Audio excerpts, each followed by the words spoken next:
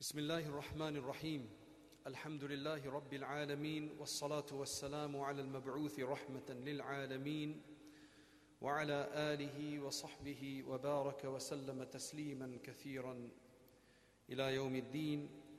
أما بعد، قال الله تبارك وتعالى في القرآن المجيد والفرقان الحميد: وأنتم الأعلون إن كنتم مؤمنين. صدق الله العظيم. My dear respected elders, dear ulama, dear friends, our brothers, our young brothers as well who are here, on this evening, Friday evening, it's nice to be in your midst. And the discussion for today is based on our current state. People are looking around, and there are many things going on around the Muslim world, and not just among the Muslims around the world, but also among Muslims in the different countries, including India. There's, unfortunately, to a certain level, some people are very depressed. Some people are giving up their faith. Some people are questioning their faith. And there's turmoil and turbulence in the mind of people. I'm not trying to make it sound worse than it is. I'm trying to be as realistic as possible. I'm not trying to make it seem like it's very bleak, because my responsibility and the responsibility of the ulama has always been to create optimism, not to create pessimism, not to create despondency and hopelessness. Islam has always been about hope. So that's why I want to discuss the ups and downs of history. And I want to explain that today what we're experiencing, whether that be in India or anywhere else in the world, is not necessarily the first time that we have undergone this, or not necessarily the worst of what Muslims have ever experienced. Throughout history, the Ummah has faced many challenges, because this is not Jannah, this is not paradise. This is the dunya. Jannah is an entirely pure and beautiful place, and Jahannam is an entirely ugly place. That's the hereafter. In this world, things will go up and down, just like with anything else. So throughout our history, the Ummah has faced many, many challenges. There were periods of immense greatness, but then there have always also been times of stagnation and upheaval. Countless attacks has been faced by the Muslims, in which enemy forces have conspired to bring down or bring about its destruction and corrupt it, even from within. Cities, Muslim cities, have been razed to the ground. The deity of Islam, Allah subhanahu wa ta'ala, has been accused of violence. Our scripture has been misunderstood. The Quran has been misunderstood. Our Prophet sallallahu alaihi wasallam has been scorned, called bad names. Our history has been deplored by people. Our heritage has been maligned, and our community has been condemned. Our scholars have been killed and slain. If you just look at what the British did in the Jamia Masjid to the Chandi Chowk of Delhi, then that will tell us itself. But then there's so many other places where the scholars have been killed. Its activists have been persecuted. Its well-wishers have been silenced. Its teachings have been distorted. It has also suffered from internal assault. Many of its own followers sometimes, Muslims themselves, have brought Islam into disrepute, misrepresented its teachings, misapplied its force, and committed injustices in the name of Islam. Muslims themselves have done this. Thereby they've contributed to the environment of Islamophobia that we see today in many places. There's more Islamophobia expressed today than there was maybe 50 years ago. And some of it has to do with our own people who misrepresent the faith and do things in the name of Islam. So these same people, they invigorate those people who want to annihilate Islam. They give them fuel. So history has recorded all of this turbulence and oscillation in great detail. And any reader of history would not be surprised, should not be surprised to be honest, to see this cycle in motion yet again.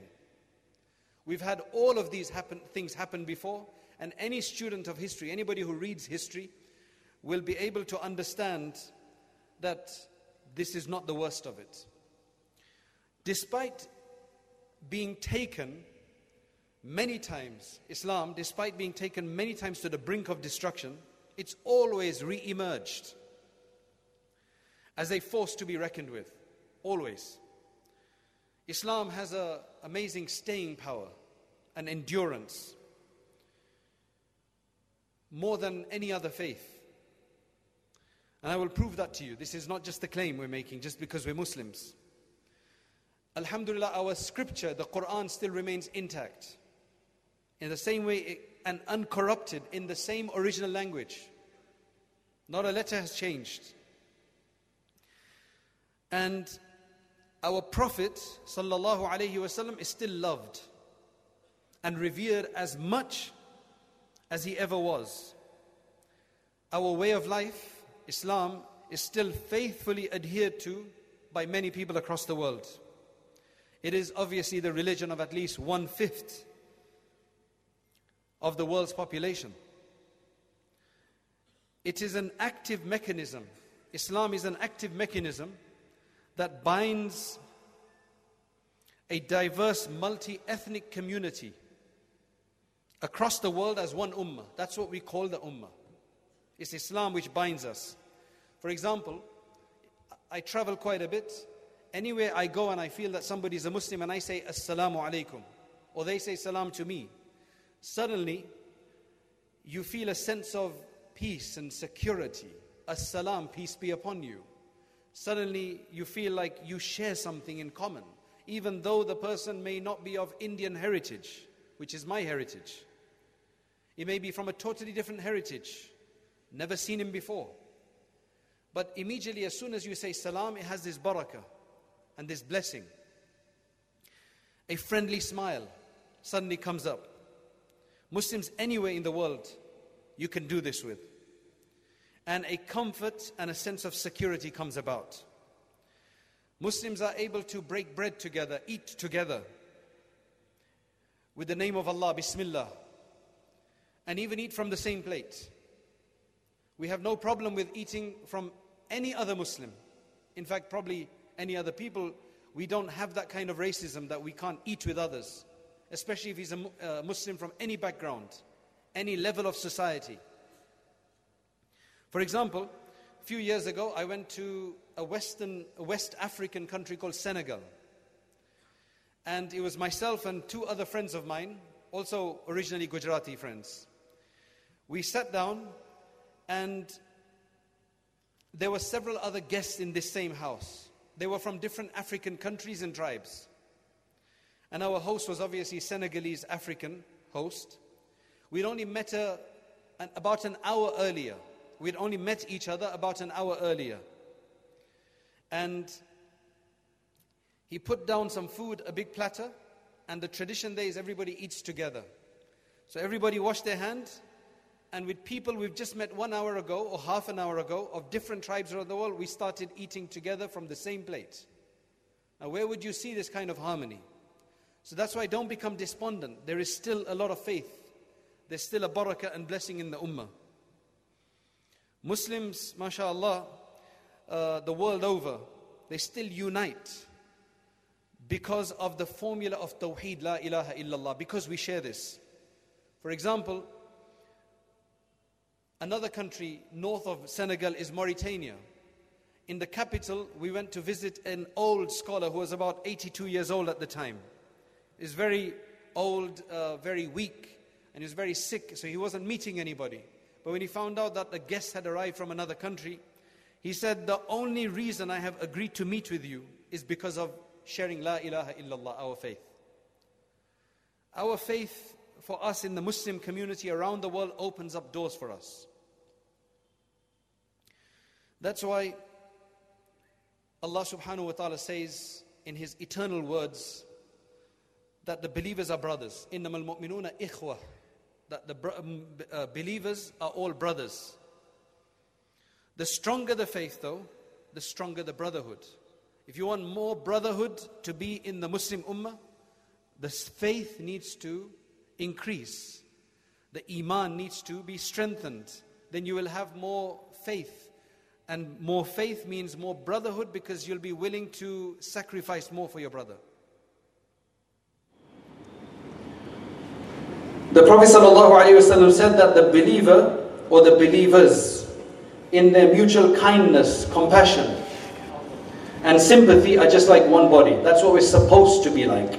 I know we have scenes today, we have situations today around the world where it seems like this body has become separated, with people of the same ethnicity, same continent, want to separate themselves from one another, which is a really sad case. That's why our faith is supposed to provide us compassion, kindness and sympathy. People from other faiths, they find it very difficult to understand the love that Muslims have for their Prophet. They just can't understand why we go so crazy when our Prophet ﷺ is criticized.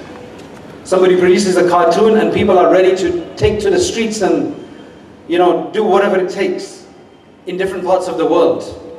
Somebody produces a cartoon in Denmark, and the Indian Muslims are on the street, Pakistani Muslims on the street, Arab Muslims are on the street. They just think, what's the fuss? We criticize Jesus all the time, and we Christians, that doesn't make a difference to us. Free speech, postmodernism, let them say what they want. But no, our faith, our love, this shows that there's a love. Of course, we need to be careful how we react. I'm not justifying all of the expressions of protest that take place, not at all. Some people do go crazy. What we need to be, but the whole idea shows that there's still a lot of zeal and fervor, but it just needs to be directed correctly. But today my job is to just show that we have hope. There's a lot of hope still. Islam is not dead. That's why people of other faiths find it very difficult to understand this love that the Muslims have for the Prophet ﷺ. And the reason why there's a confusion is because they don't know the Prophet ﷺ. They know our love for him, that people are ready to be fanatical, but they don't know the Prophet ﷺ. They know Muslims. They know some of the bad things that Muslims do, some of the bad attitude that they display, but they don't know the Prophet ﷺ. They know that Muslims claim that the Prophet ﷺ is the greatest man to have ever lived. And he was kind, and he was generous, and he was loving, and he was benevolent, he was honorable, he was dignified. All of that we claim, but they can't see the Prophet ﷺ. Prophet ﷺ is gone. There's no YouTube videos, there's nothing of the Prophet ﷺ that you can show them today. The only thing we can show them is if we try to act like the Prophet ﷺ.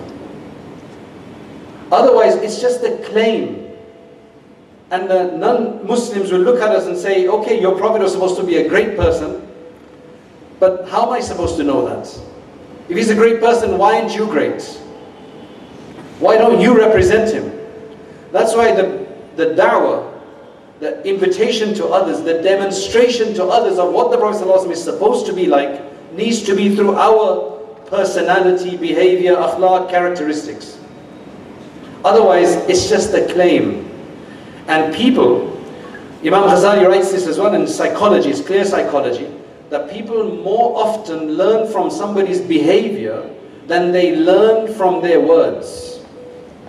If you see somebody doing something, you're more, humans generally, there's something in psychology, it's when you see somebody, for example, smiling, you want to smile. The human brain reciprocates, it copies, it emulates. This is a study done on the brain.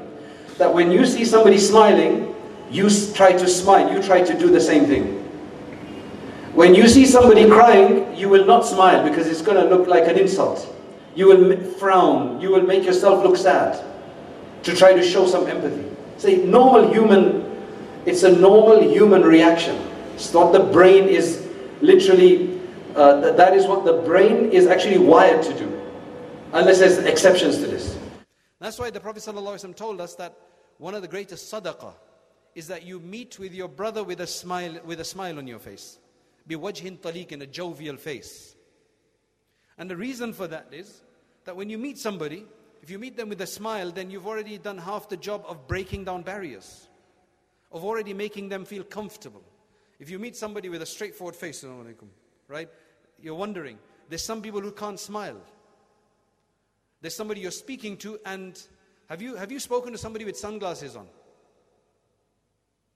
Have you spoken to anybody with sunglasses on? It is very frustrating because you don't know. The eyes tell you so much. So when you're speaking to somebody with sunglasses on, it's very rude, to be honest.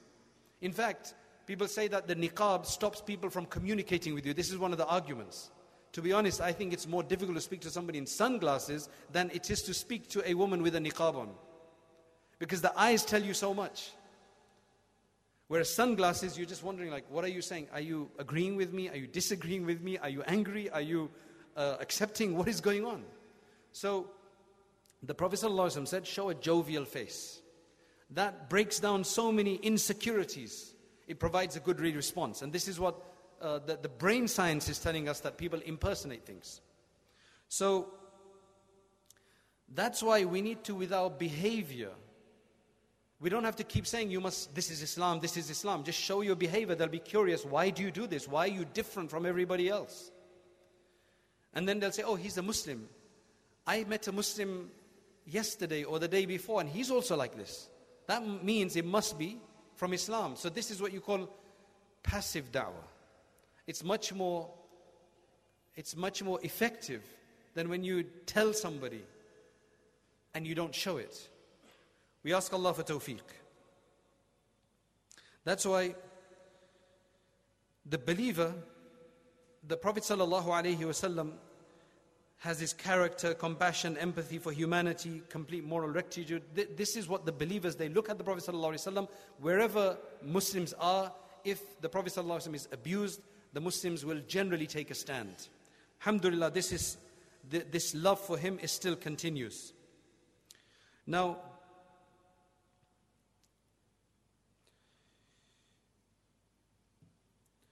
there's a book that we published under White Thread Press a few years ago, which was published, the original book was written by Maulana Abul Hasan Ali Nadwi rahmatullahi alayhi, who was from UP, from Lucknow, from Takia Kala, beyond that, Rai Bareli in UP.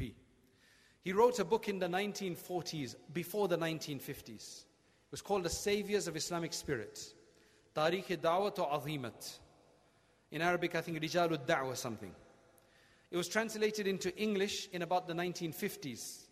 Now it sounds a bit archaic because the language has developed since then and changed since then, so it sounds a bit archaic. But this book, mashallah, it is a wonderful book that must be a classic. Everybody should read, especially at this time, because it answers so many questions. So many people have read it, and this is the benefit it's had for them. It's had the same benefit for me. What it does is that even if you just read the first volume, it's in 5 volumes or 6 volumes or something, but the first volume, which spans 6 or 7 centuries of the great upheavals and the challenges and the problems of the Muslim Ummah, and how Allah subhanahu wa ta'ala always supported and brought back the Muslims from a low. It's a wonderful book. It really helps the situation. So we worked on this book for about 10 years to edit it, revise it. We weren't working on it full time. We were working on it as and when we got time with our other projects. So that's why it took 10 years. But we wanted it to be right, because we wanted it to be in modern English so people can understand it of today. And we wanted to provide a solution, because we saw that there's a lot of hopelessness and despondency among the Muslim Ummah because of various different things that have happened. The Prophet ﷺ did say that a time will come when there will be fitan, which will be trials and temptations and mischief and problems and challenges. يُرَقِّقُ بَعْضُهَا بَعْضًا. Each one will make the other one seem like nothing. Each one will make the other one seem like insignificant. تَجِئُ fitna. A fitna will come, a challenge will come. Like for example the cartoons. And people will do something and then it will go away and you think, okay, now we can rest. And then suddenly there's going to be another fitna. There'll be a bombing in London, God forbid, right, as there was. Then it's going to all finish and then there's something happening in France. And then there's something happening in Syria. A fitna, one will follow the other, one will follow the other. And the solution to this is what we're trying to look at today. How do we deal with these things? Because these things, when a fitna comes, so many people are losing their faith because of this. What is the point of being a mu'min? What is the point of being a believer? Especially when you add ignorance to the whole thing. When you have ignorance, you don't know your history, you don't know what it means to be a mu'min or a believer, you don't know who Allah is. If we don't know who Allah is, how we're going to even survive? Because Allah is who we survive through, to understand Allah subhanahu wa ta'ala. So there's a lot of despair in the Muslim world. This book provides a lot of optimism, mashallah. For example, if you look at the situation today, how many of you have been to Masjid Al-Aqsa? Probably very few. You should try to go. A lot of Indians actually go there. A lot of the Christians from India, I remember the first time I went, before me was a whole group of Christians from India, probably South India somewhere. And they go because obviously there's the church of the sepulchre and numerous other places related to Isa alayhi salam and Maryam alayhi salam. That's why they go there. And Muslims should go there because when the Muslims there see Muslims coming from other places of the world, that they said, we don't need your chanda. We don't need your funding. What we need is you to come and show us solidarity. Because they feel that they are basically struggling on their own. And it makes them feel so good when you actually go there. And it makes them feel very comfortable that, mashallah, somebody supports us. It's a wonderful feeling they have. And the other thing is that you can go anywhere in the world, but you'll only be rewarded for going to 3 places. You can go to other places, but if you want thawab and reward for every penny you spend, every rupee you spend, and every moment you spend, is if you go to Makkah Mukarramah, Medina Munawwara, or if you go to Jerusalem, for Masjid Al-Aqsa, because the hadith says, لا تشد الرحال إلا إلى ثلاثة, that the whole point of this hadith is to show that from a religious perspective, there are 3 places where you will be rewarded for going. If you go, for example, to Abu Dhabi to see the great white mosque of Abu Dhabi, you can go to look at the architecture, but you're not going to be rewarded extra. In fact, for you to pray next door in your mahalla, in your area, locality, in your masjid is superior and more rewarding than for you to go and pray somewhere else. Because that's your responsibility. But when you go to Makkah Mukarramah, Medina Munawwara for Umrah and to see the Prophet ﷺ, to visit, and you go to Masjid Al-Aqsa, you get rewarded for that. So, Masjid Al-Aqsa, at least we can still visit. There are problems there nearly every week. There's a problem, a new issue. May Allah give them respite and may Allah give them strength. But if it's under siege today, then in the past it was actually stripped out of Muslim control for nearly a century. For nearly a century it was taken out of the Muslim control. From the year 1099 to 1187, it was actually lost to the Crusaders. Muslims had no power over it. Thousands of Muslims at the time were killed inside its sacred precincts. In fact, they were falsely promised refuge. But then an orgy of death ensued afterwards, to such a degree that the Crusaders boasted of being knee-high in blood. I read that and I couldn't, from the historian I read this, but I couldn't understand this, that how can you have so much blood that your horses could be knee-high in it? It was only after visiting that I discovered how it's possible. Because the streets in the old city that surround the masjid is on this large hilltop, right, which they call the haram or whatever they call the hilltop. Surrounding that is a city with walls, still very intact. And there are main gates that go into the Jerusalem, old city of Jerusalem itself. Then there are gates that go into the masjid area. the large expanse of Masjid al-area where Qubbatul Sakhra and the Qibali Mosque is, which we call the Masjid al-Aqsa. But that whole thing is Masjid al-Aqsa. So the streets are very narrow. You can hardly take a car in there. So there you can understand that so many people were killed and the blood would rise. The blood could rise quite easily, you could understand that. In fact, during this period, there was no call to prayer, no adhan that sounded from its minarets. No Quran recital was reverberating around its dome. No sermon embellished its pulpit. No forehead touched down into the mihrab. And its walls were actually yearning for worshippers to return. In fact, a golden cross was mounted on top of the dome of the rock, the Qubbatul Sakhra. A golden cross was put on there, and it was renamed the Templum Domini. The Aqsa Masjid itself was turned into a palace, and the adjoining areas, the Musalla Marwani, it's on the side, subterranean area, that was all made into royal stables. Let's look at Baghdad. Baghdad has been ransacked. Baghdad shock and awe campaigns, recent shock and awe campaigns of the last 15, 20 years. It's actually experienced much worse than that. It's bad now. Especially for Sunnis, it's really bad. Because one of the big areas of Baghdad is called A'zamiyya.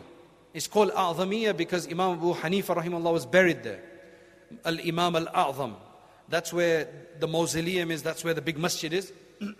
That entire area is called, like Fraser Town, it's called A'zamiyya. Then there's Karkh. And now, unfortunately, many of the Shias have taken over a lot of the areas of Baghdad, and the Muslims, from what I hear, have been concentrated into small areas. So there's a problem there. May Allah bring it back, because if you go to Baghdad, Baghdad has been one of our greatest cities. Maybe even more than Damascus. Maybe more than Basra and Kufa. And there are so many great people who are buried there. Amazing personalities, Junayd al-Baghdadi, Ma'ruf al-Karkhi, Imam al-A'zam, Abu Hanifa, Ahmad ibn Hanbal, just so many people are buried there. It's an amazing place.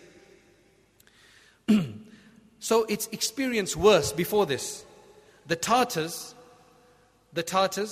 after they ravaged many of the Muslim cities, when they came down and started their onslaught, after ravaging many of the Muslim cities in Transoxiana and in Khurasan, which is basically Persia today, and Afghanistan and Uzbekistan and those areas, after they ravaged them, leveling each of those cities to the ground, basically just massacring and destroying everything, they carried on an advance to commit huge massacres in the capital of the Muslim Empire.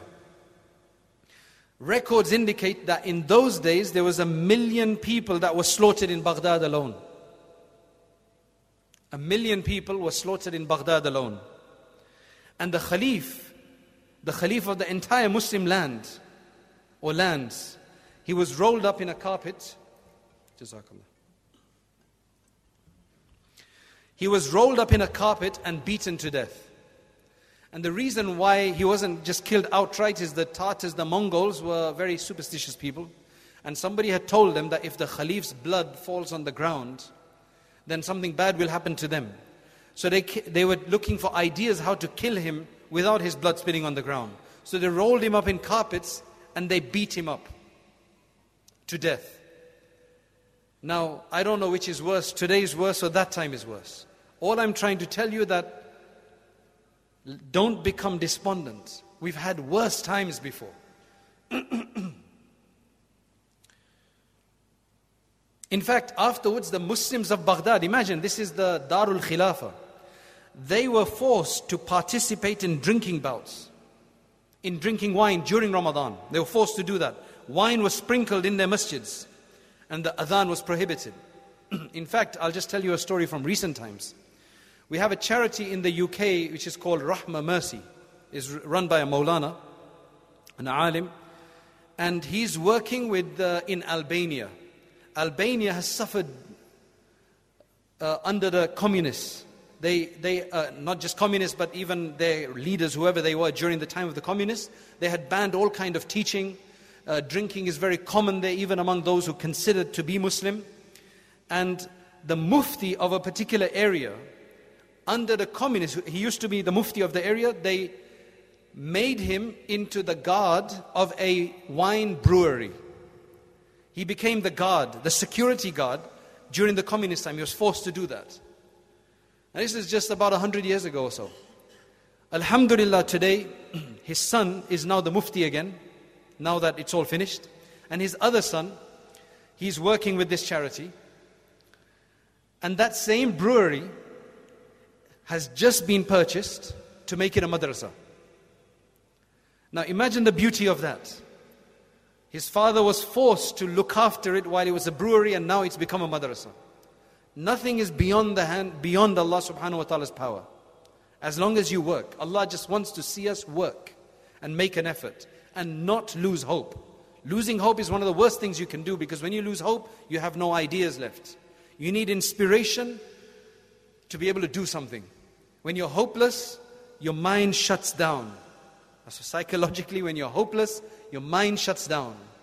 And Iblis wants to create despondency. In fact, ablasa, the meaning of that is to create despondency and hopelessness. This is what Iblis wants from us. Because when you're hopeless, your love of Allah, your trust in Allah diminishes, and then you can't do anything. Otherwise, the believer is very strong if the heart is strong, if the connection to Allah. That's how we survive. In fact, let's talk about another time, about 500 years ago. Imam Suyuti rahmatullahi alayh, he lived the end of the 800s Hijri. Today it's 1440 is our Islamic year. So just over 400 years ago, in around the 890s, 70s, 60s, this is when Imam Suyuti was in Egypt. He was a scholar of Egypt. I've actually been to his grave. It's a very prominent building, right? He's buried there in Cairo. He died in 911 Hijri, which is 1505, right? 1505 Gregorian.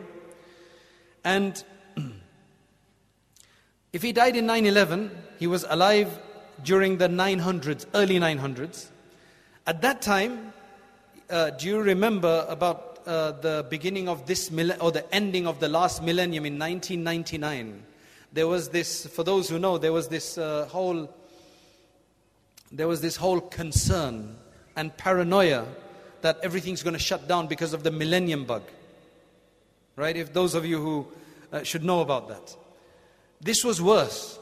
They felt that if it's 900, then when it becomes 1000 Islamic Hijri after the Prophet ﷺ's migration, the world is going to end. And there were some people of that time, some scholars as well, who wrote books in interpreting certain hadith to show that the world is going to end by 1000 Hijri. Now people are going to get concerned. So Imam Suyuti did a lot of research and he wrote a risala, a small book called Al-Kashf an Mujawazat Hadhihi al-Ummah al-Alf. Treatise on the passage of this ummah through the millennium, proving that it's impossible for Qiyamah to occur before 1000 years. So at 1000 Hijri there will be no Qiyamah and we will carry on. Now what's very interesting, he shows that there's no reliable narration to prove that it's going to end. Anything that the other scholars have quoted, they're weak, misinterpreted, and they're not relevant. So he showed this. Now we are living 4 centuries after that, 400 years after that, and the Qiyamah has still not arrived. So he was right, obviously. There's a lot of discussion today. You get these videos, YouTube clips about Mahdi being born and the Dajjal having been sighted and a child being born with one eye and khalas, 30 years left, 40 years left.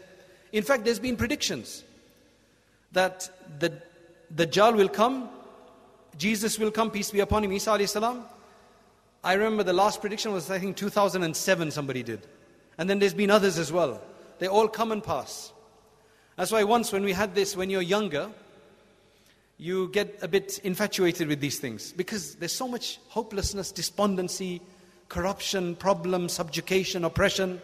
So you feel like, okay, only Mahdi can now solve the matter. But that's despondency. We've not been told anywhere that you must wait for Mahdi. In fact, I don't even want to be around when he comes. Do you know why? Because when Mahdi comes, radiyallahu an, then Dajjal will come. And Dajjal is one of the worst fitna that will be awaited. Now just think of it. For you, what is your biggest fitna? Right? It's all men here, there's no women here. Generally for men, the biggest fitna is women. Temptation, I mean. Temptation. Where they don't want to, but they commit haram. The fitna for women sometimes is something else. Right? But for men, this is one of the fitna. And they have other fitna. Everybody can think of their own temptation. Dajjal is supposed to be worse than that. Why do I want to risk myself?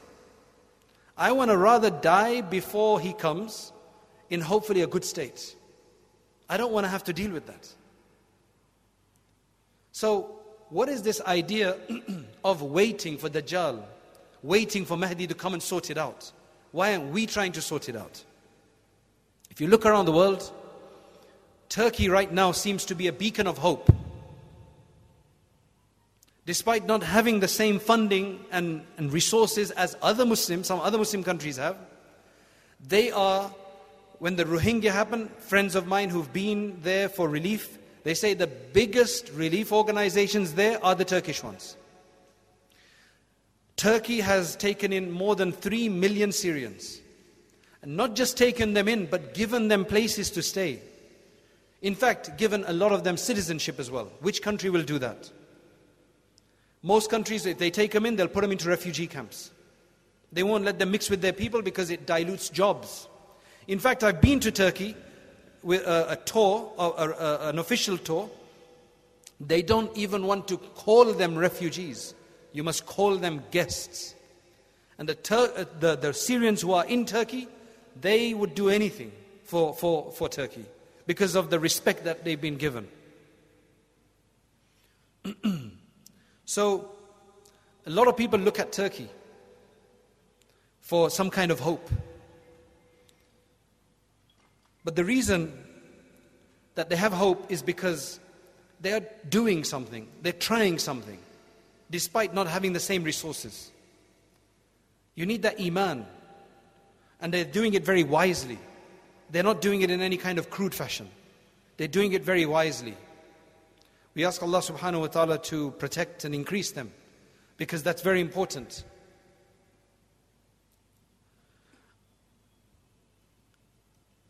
The Prophet sallallahu alaihi wasallam, in many ahadith, in fact the Quran, يَسْأَلُونَكَ عَنِ السَّاعَةِ أَيَّانَ مُرْسَاهَا, and so on. So I remember when you're young and you get a bit despondent and you want to look for the Mahdi, so you're like wondering and you get excited when somebody tells you that Dajjal has been born and so on and so forth, and you're just waiting for this. And we asked one of our teachers, and he said, look, this is something that Allah has kept concealed. So you must just leave it to Allah. Right? Our responsibility is to try to do the best for ourselves without Mahdi in the picture. When he comes, he comes. But we must try to do, because our own qiyamah, our own death is going to come possibly before that. It's closer to us than the coming of Mahdi. So now, what's very interesting is, Imam Suyuti proved in his time that at least another 300-400 years are needed before qiyamah can come. Because he shows these calculations in hadith. I don't want to go through them right now. But he shows these calculations that when Dajjal comes, he'll be here for 40 years. And then when so-and-so comes, when Isa alayhi salam comes, he'll be here for 40 years. And then this has to happen. He says there's going to be about 200 years minimum. If you look at 200 years minimum, then from 900, 200 years will go to 1100. So that's why he proved that Qiyamah cannot come at 1000. But then he did say that it will come at 1500. He did say that it will come at 1500 years. How many years do we have left for 1500 years? We've got 60 years, so get ready. But, you see, nobody knows this.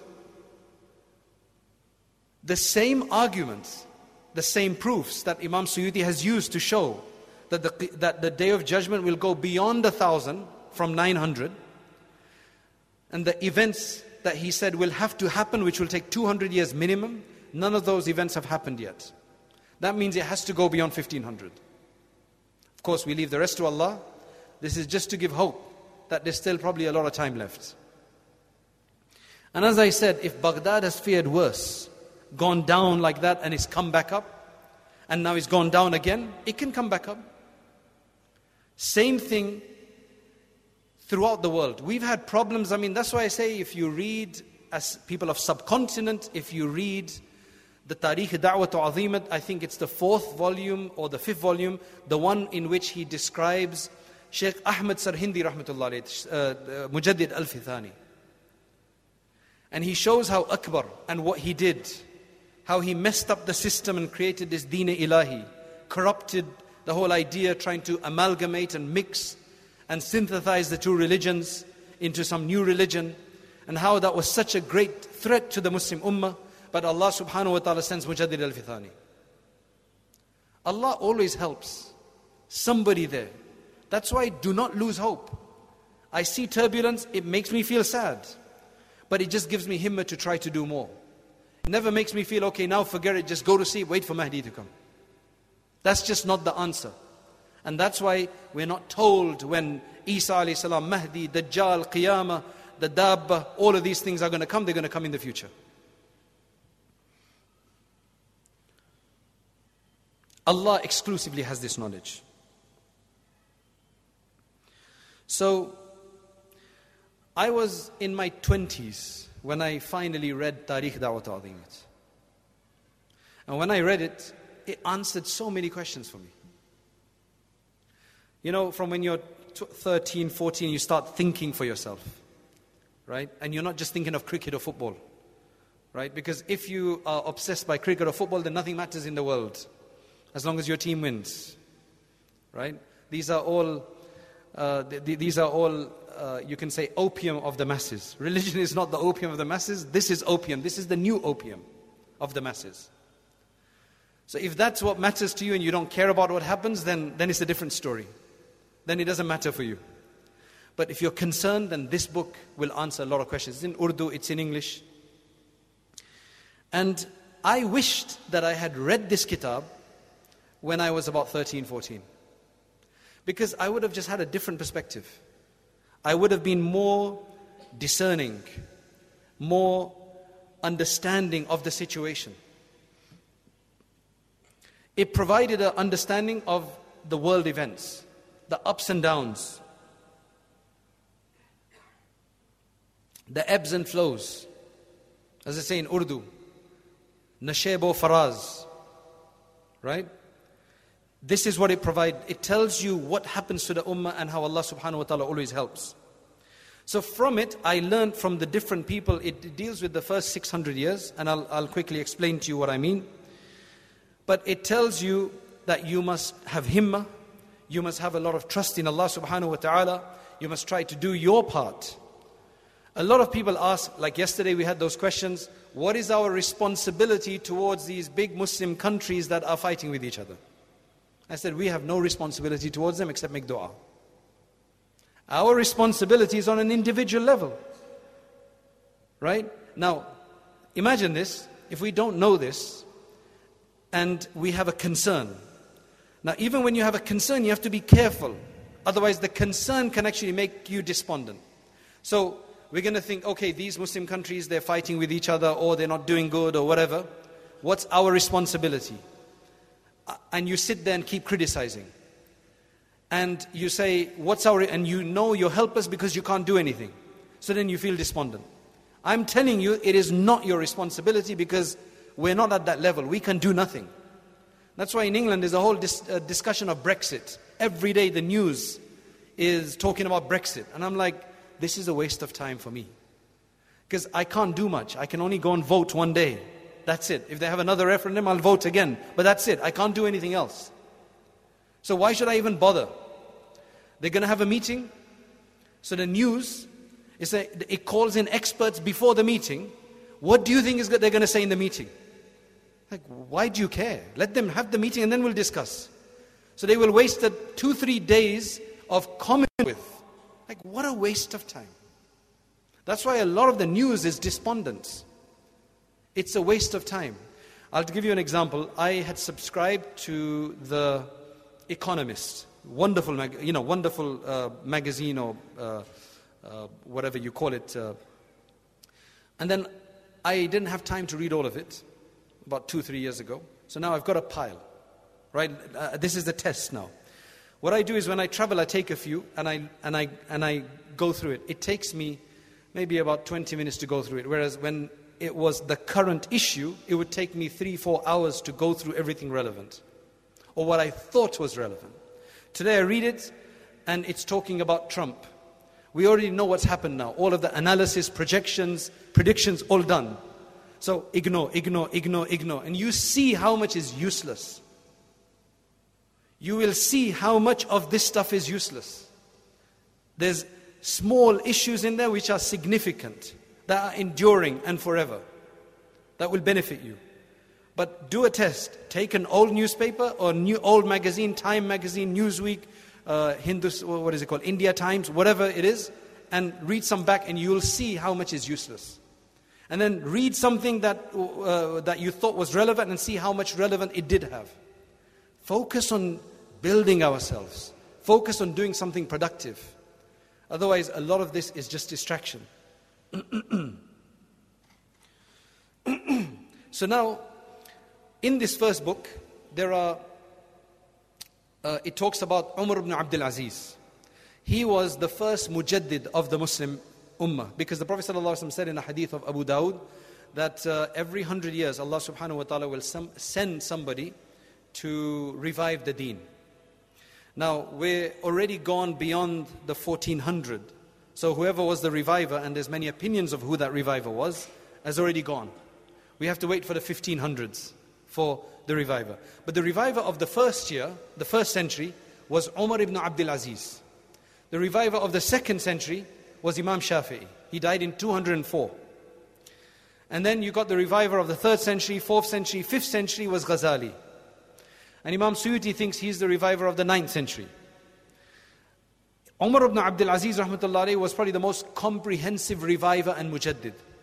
Because not only was he an alim, but he also was the Muslim ruler of the time. No other person after him has been a reviver and a ruler. They've been scholars, like Ghazali, etc., but they've never been a ruler as well. He died when he was only 40-something. He was only Khalifa for 2 years and some months. But the change he was able to bring in 2 years and 6 months was amazing. He changed it to such a degree with his fairness and honesty that in North Africa, during the second or third year of his, there was nobody who could accept zakat.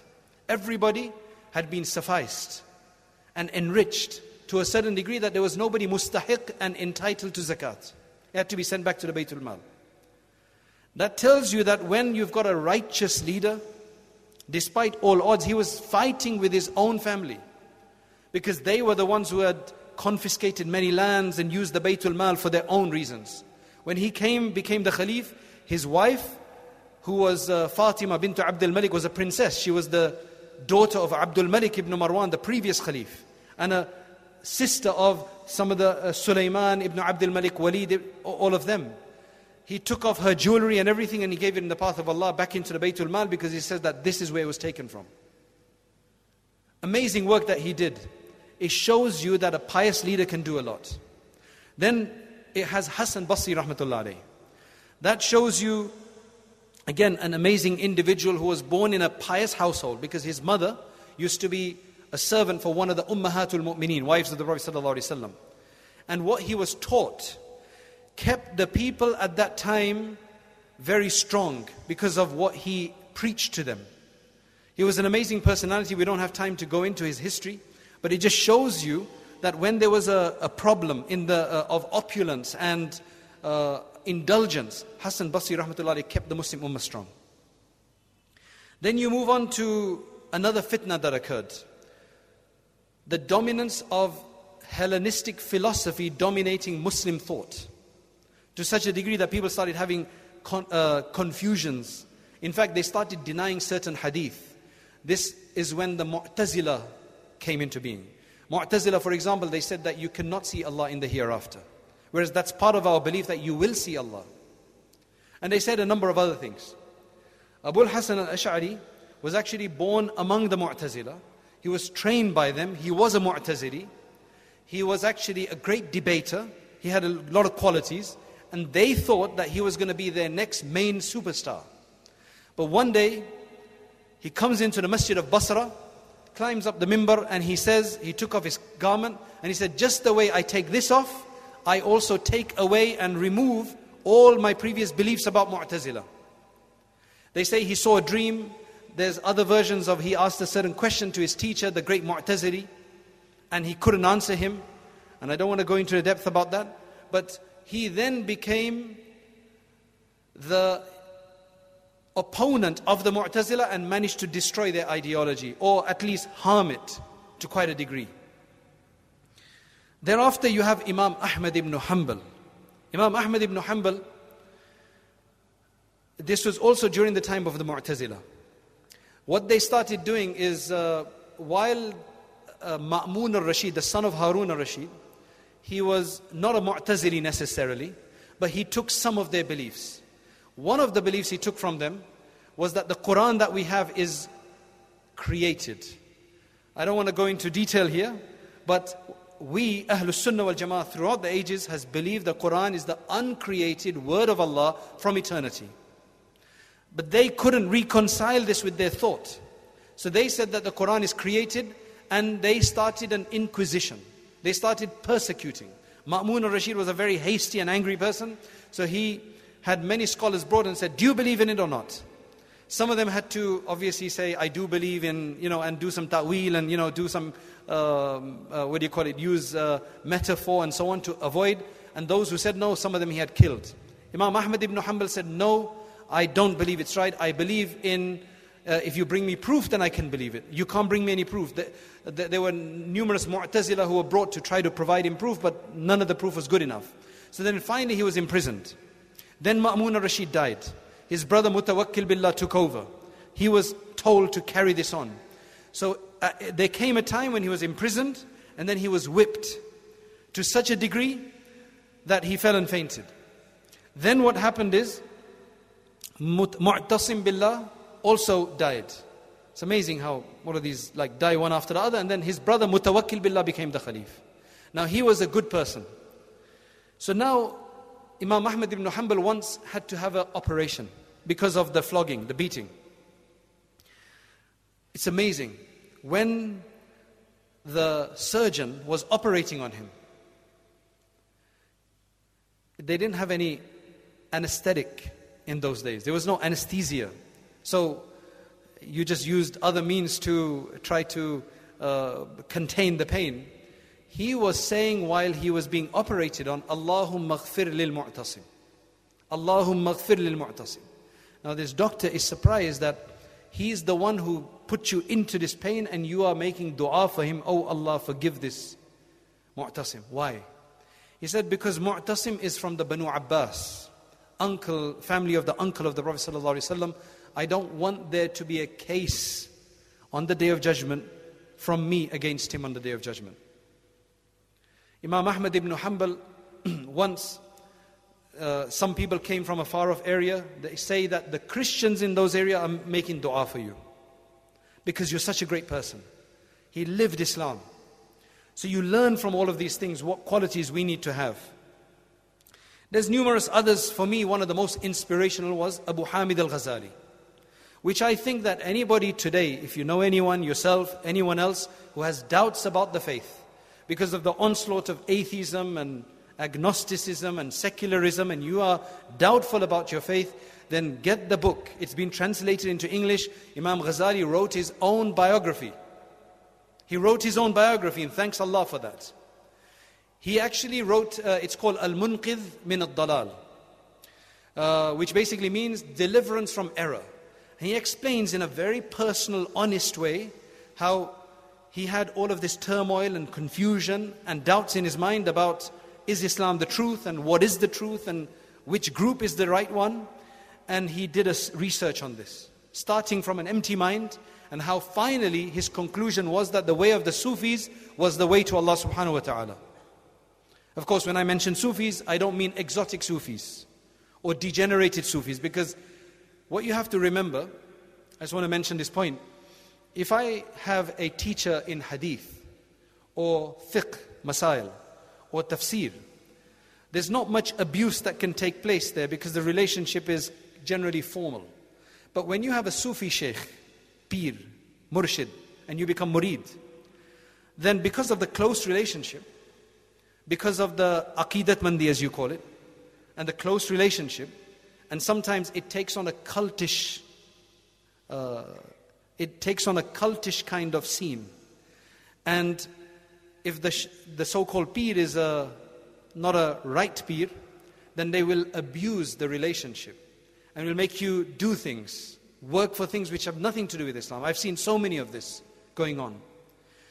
Because of the close relationship, it can be very easily exploited. You can't do that in hadith, tafsir and so on. Now, because of the problems here, a lot of people have criticized tasawwuf, Sufism, and think that the whole thing is wrong. Whereas the essence of it is absolutely right and correct if it's done in the right way. And alhamdulillah, we do have people who are doing it in the correct way. Right? So you have to always look through the fog and the clouds and don't just jump to conclusions. So Imam Ghazali was the one who is considered to be the one responsible for reviving Sufism and giving a mainstream understanding of it. And numerous other things. I mean, his biography is amazing. You can keep reading him. He is such a celebrated scholar that even non-Muslims in nearly every university that is doing anything on logic or philosophy, they will have to discuss him, because he just left an indelible mark, mashallah. Then you have other people that he discusses, Sheikh Abdul Qadir Jilani. How in Baghdad alone, he managed to give so many people hope, connect so many people to Allah.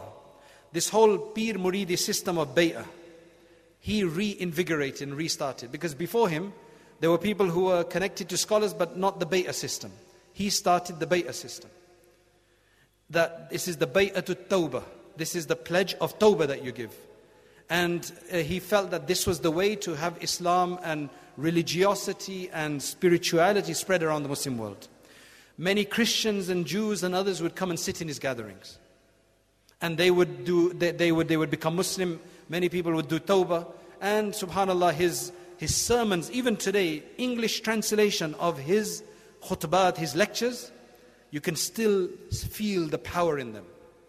His khutbat, his bayans have been translated by Mukhtar Holland. Wonderful translation. And you actually feel the spirituality coming through it, because these were men of Allah. We need to read more of this. And then there was one of my second most inspirational person is Abul Faraj ibn al-Jawzi, the great scholar of Baghdad. He is just, mashallah, a scholar par excellence. In fact, we only have Facebook now and blogs. He started writing a blog in his time. It's called Sayyidul Khatir. The ulama will know it. It's a book called Captured Thoughts. Essentially small entries of just things he reflects on and shows the wisdom and the benefit in these things. Wonderful book, and I don't think it's been translated into English. But basically all of this shows us that the challenges that ulama face, challenges that the Muslim face, there's always a response to it. Likewise, finally, you have the crusaders who take over the Muslim lands. So then, Jerusalem is out of our hands. So Allah subhanahu wa ta'ala sends two individuals, Nuruddin Zangi and Salahuddin al-Ayyubi, rahmatullahi alayhim. And mashallah, they show us that after all of that happened in Jerusalem, they bring it back.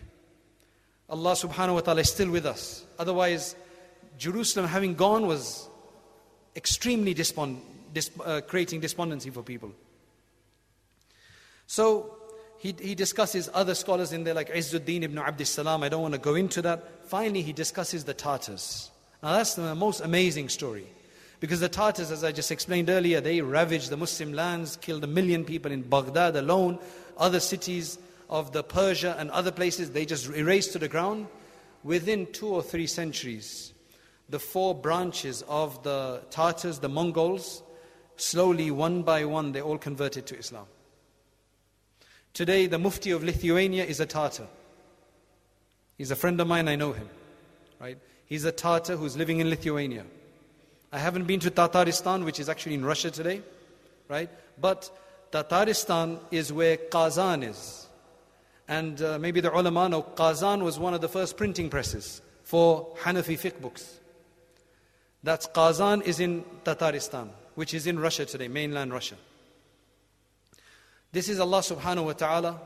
He gives a lot of hope. And just to give you a bit about the author. The author, Sheikh Abul Hasan al-Nadwi, he's from your country, he's from our country. He died, does anybody know when he died? What date? Sorry? 31st of December 1999. Amazing, if that means anything, right? A few months before that, I was studying in Saharanpur. And I heard that he's become ill. So overnight, we booked a ticket. I was there with my wife and my son. So, you know, here when you can't get quick ticket booking, you buy a general ticket and then you talk to the TT inside, right? Now, I don't know if you guys still travel by train, but those the days we were faqir, right? And we had only so much money as students. So we got in, alhamdulillah, what happened is we got one berth, sleeper, 9 hours from Saharanpur to Lucknow. It was an overnight. So I put my wife and son on the one berth, and I took a sheet and I put it on the ground, on that dirty ground, right? 3rd class, and I slept on the ground. I won't do that again, I promise. Right? I won't do that again. But in those days we did it. And mashallah, the next day we got there and Maulana was told that we're here to ask for his ijazah in hadith. So he was doing dhikr and so on. He says, okay, come tomorrow 10 o'clock. I got there the next day, Saturday I think, or I got there and I was waiting for him. And then finally you could see he was engaged in dhikr and he was like kept delaying it, and I could see he was enjoying his dhikr. And finally he said, okay, come in. So I read the first hadith of 9 books, Bukhari, Muslim, etc. And then he gave me his ijazah, alhamdulillah. Then after that, a few months, I came back, after a few months, this was a Friday morning. This was a Friday morning, and there's so much, I don't want to tell you his whole biography because that you can read about that somewhere else. But what happened is, it was a Friday morning, the 31st of December, 1999. And he woke up at about, this was the Friday the 22nd of Ramadan that year. So the 31st of December was also the 22nd of Ramadan. He awoke at 9 a.m. He completed his daily dhikr adhkar. And then he recited Surah Yasin he used to read it 13, 14 times. Since 9 o'clock he started reading it 13, 14 times. Then he took a bath. Then he made dua for certain people by name. Then he took a bath at 11 o'clock a.m., changed his clothes, and he was preparing for Jumu'ah. He asked for a copy of the Quran so he could recite now Surah Al-Kahf. While he was waiting for the Quran Mus'haf to be brought to him, he started reading Yasin again. And he had not finished this Yasin now, and his soul departed. This was about 11:50 a.m., just before Jumu'ah prayer. His nephew, who's Sheikh Maulana Muhammad Rabi al-Hassani al-Nadawi, he led the funeral prayer. It was done that night, 10:15 p.m. after Taraweeh. It was now the 23rd of Ramadan, so odd night of Ramadan, 23rd of Ramadan. What a wonderful death, what a wonderful burial. And a congregation whose size was estimated to be approximately 200,000 people came. I believe this is in Takia Kala, Rai Bareilly, just distance from Lucknow. People came from far and wide. I mean, he was a known mufakkir, known scholar. In recent years, there's probably not been any other Islamic personality whose funeral prayer has been performed in such a large number around the world. Now as Hanafis, we don't do what we call Jamaat Ghaiba. Like if somebody dies in the community, we do salat on them if they're there.